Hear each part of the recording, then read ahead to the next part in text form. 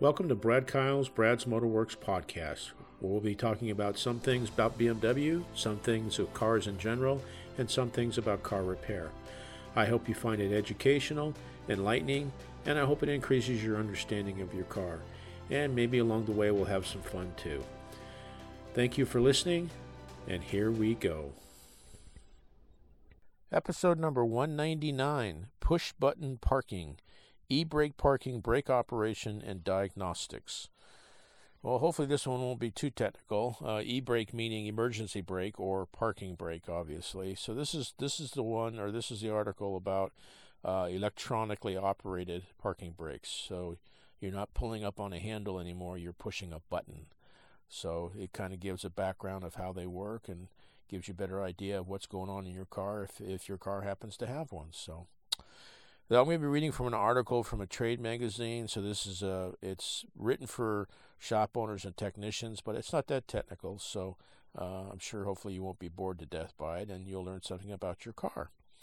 It's from a magazine called Motor Age, which again is a trade magazine. The author on this one is Roy Dennis Ripple.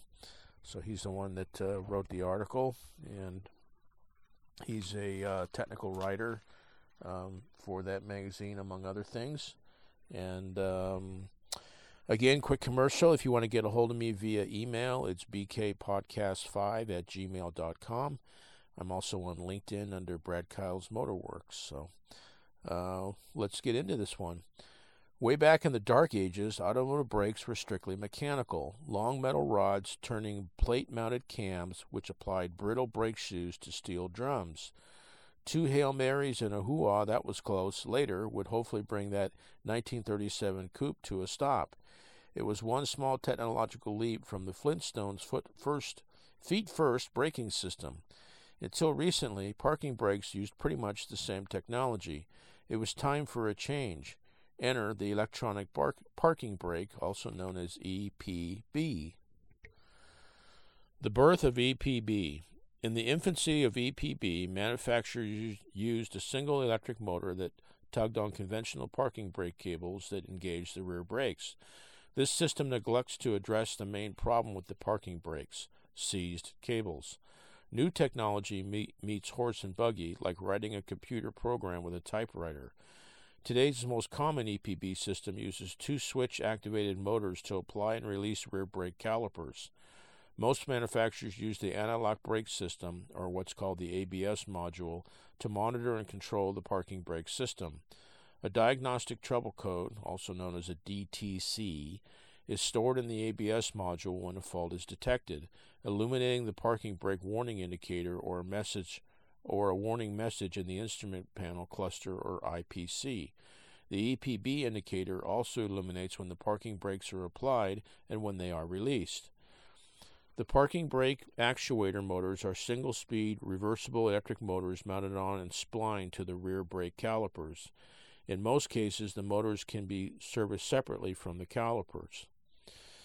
Here's a generic version of the sequence of events when the EPB is commanded to engage. A reference voltage is sent back to the ABS module when the driver moves the parking brake switch to the apply position. The ABS module assures that conditions are correct for EBP activation, then sends power and ground to the parking brake actuator motors. Once the parking brakes are fully applied, the ABS module sends a message to the IPC, which illuminates either the red brake warning indicator or an EBP-specific warning indicator. When the driver moves the parking brake switch to the release position, the reference voltage is sent back to the ABS module, indicating a release request. The ABS module assures that conditions are correct for the EBP release, then sends reverse polarity current and ground to the parking brake actuator motors. Once the parking brakes are fully released, the ABS module sends a message to the IPC, which turns off the EBP warning indicator. The ABS module looks to the network to ensure that all conditions are correct before allowing the EBP to engage. The service brake needs to be applied. The throttle position sensor, or what's known as TPS, needs to report that the throttle is closed, and the transmission must be in park. The latter is vital because a reported transmission gear position other than park can keep the EPP from disengaging.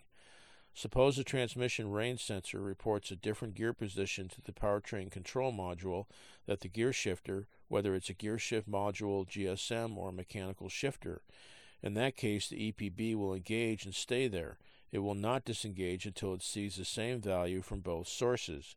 When faced with an EBP that will not disengage, this should be the first thing you check. Most manufacturers design the EPB to disengage under certain circumstances. With the driver door closed, the engine running, and the transmission in any forward gear or reverse, the EBP will release when the TPS reports a throttle tip-in. The EPB on a manual transmission vehicle will automatically release when the driver's door is closed, the engine is running, and the clutch pedal is pressed. A vehicle driving up an incline requires more accelerator pedal input to disengage the EPB than a vehicle driving away on level ground. Precautionary measures. A rear brake caliper fitted with an EBP motor can be dangerous if the proper precautions aren't taken before servicing. The pistons move out of the caliper hard and fast, and it doesn't stop until something stops it, whatever it may be. The parking brake system must be placed in service mode, also known as maintenance mode, to service the rear brake pads or when removing any rear brake components for servicing. The EPB system can be placed in service mode using a diagnostic scan tool or following a series of steps that can be executed from the driver's seat.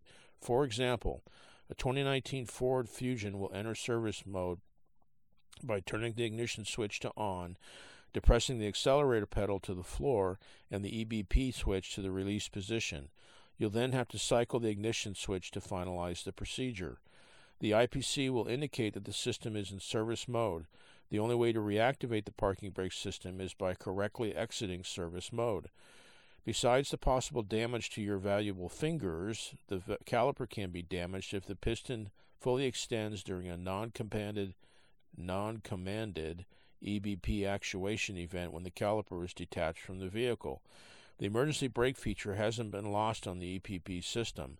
Applying the electronic parking brake while moving will engage the analog braking system, slowing down or stopping the vehicle. Excuse me. The ABS module will continue to run the pump and apply the rear brakes as long as the driver is engaging the EPB switch. EPB diagnosis usually begins with an illuminated warning indicator. Some manufacturers use the same indicator to report a service brake issue as they do to report an EBP issue. Pull the DTCs and service any ABS or service brake concerns before diagnosing an EBP failure.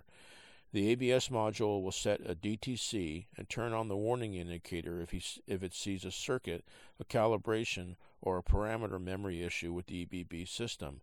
This means that the position of the EBP actuator motors is not what the module expects to see, or the position values are not available. It doesn't take much for the ABS module to set a DTC and turn on a warning indicator if it doesn't like what it sees. Real-world example. We diagnosed a 2017 Ford Fusion with an illuminated EBP warning indicator and a DTC of C2005/74. The clamp request from the ABS module takes longer than 8 seconds to perform. Stored in the ABS module, the DTC applied to the right rear actuator motor. Since there were no circuit DTCs and the actuator motor was eventually applying, we could assume that the wires between the ABS module and the actuator motor were a complete circuit, not shorted to ground, not shorted to voltage, and not shorted to each other. This is a performance DTC, which means that the ABS module didn't like what it saw when it activated the EBP. A visual inspection revealed that the thickness of the rear pads was about 7 millimeters. Extremely worn brake pads would set this DTC, but that is not the case here. This meant that we had either a sluggish actuator motor or a sticking rear caliper. We removed the actuator motors from both rear calipers so we could compare the applying effort of the suspect caliper to a known good component.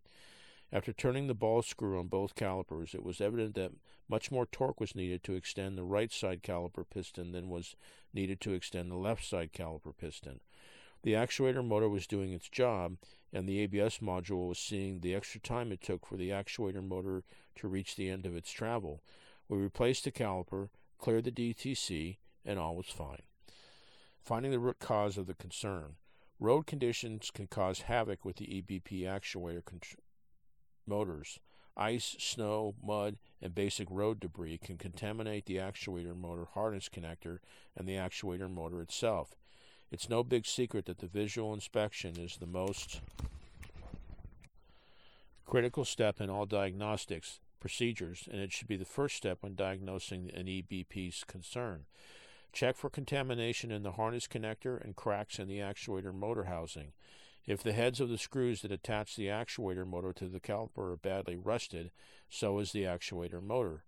Newly replaced rear brake pads can be a clue when diagnosing an EBP concern. The caliper could have been damaged if the installer did not correctly enter service mode before disassembly. Metal dust from metal-to-metal brake pads could have severely damaged the caliper or the actuator motor. New parts should always raise a red flag.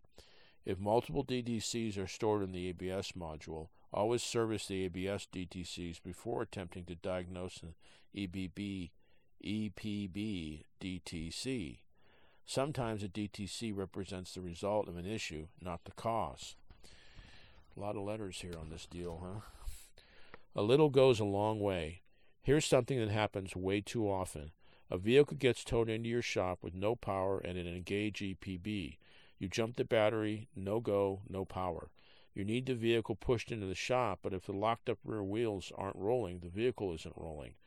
The manufacturer's solution to this is to remove the actuator motor from the caliper and turn the ball screw with a pair of pliers to disengage the parking brake. The problem is that there's always one screw tucked behind a shock absorber or a spring shackle, which makes removing the actuator motor while lying under the vehicle in the parking lot a frustrating task. It's much easier to reverse the actuator motor using a jump box, 2 jumper leads, and a couple of flex probes. The wire schematic is referenced to determine the polarity needed to reverse the motor and retract the caliper pistons. It takes less time and eliminates the possibility of damaging an actuator motor during disassembly. I've made up a couple of harness connector pigtails for the types of actuator motors I see most commonly. This way, I can disconnect the vehicle harness connector, plug in my pigtail, and connect the jumper box. You can hear the motor retract when applying power and ground. Ensure the vehicle is secure before releasing the actuator motors. It will start to roll. We haven't talked much about EPP systems that utilize a central actuator motor and parking brake cables. In these systems, the actuator motor is tucked up under the body, which keeps it safe from road debris issues for the most part. Seized cables are the actuator motor killers on these systems. The tighter the cable becomes, the harder the motor must work. In most cases, the cables come with the actuator motor when replacing the component. Check the operation of the calipers before replacing the motors and cables. A seized cable can eventually lead to a seized caliper, damaging a new actuator motor. EPP systems really aren't that complex. The ABS module only outputs voltage and ground to the actuator motors and warning lamp info to the IPC. The switch is a one-trick pony that sends a voltage signal to the ABS module when it's moved in either direction, and the actuator motors are just that, DC motors. The ABS module receives inputs from the brake switch, accelerator pedal, clutch pedal, door ajar switch, engine RPM, transmission range, and the airbag module to determine vehicle attitude. Some of this information will detour through other modules via the network. Note how the gateway module is used to deliver inputs to the ABS module. You'll find that most EPP issues are mechanical rather than electrical. Don't forget to enter service mode before disassembly. Save the digits. That's the important part right there, folks. If you happen to be working on your own car, you need to be able to put the rear brake calipers and the electronic brake system into a service mode. Or it is possible when you have that thing apart and maybe have your fingers in the way, that the system all of a sudden sees all this and extends the caliper piston and ends up crushing your fingers. So that would not be good, and it would be very painful. So you got to put it in service mode. So just all part of the fun of working on cars these days, folks. So I hope you got something out of that one. It was a little bit kind of long-winded, a lot of letters and different systems and stuff, but it's all hopefully it's all good for you. I appreciate you listening. Again, commercial. If you want to get a hold of me via email, it's bkpodcast5@gmail.com. And again, I'm also on LinkedIn under Brad Kyle's Motorworks. So appreciate your time. Appreciate you listening. I hope you got something out of it.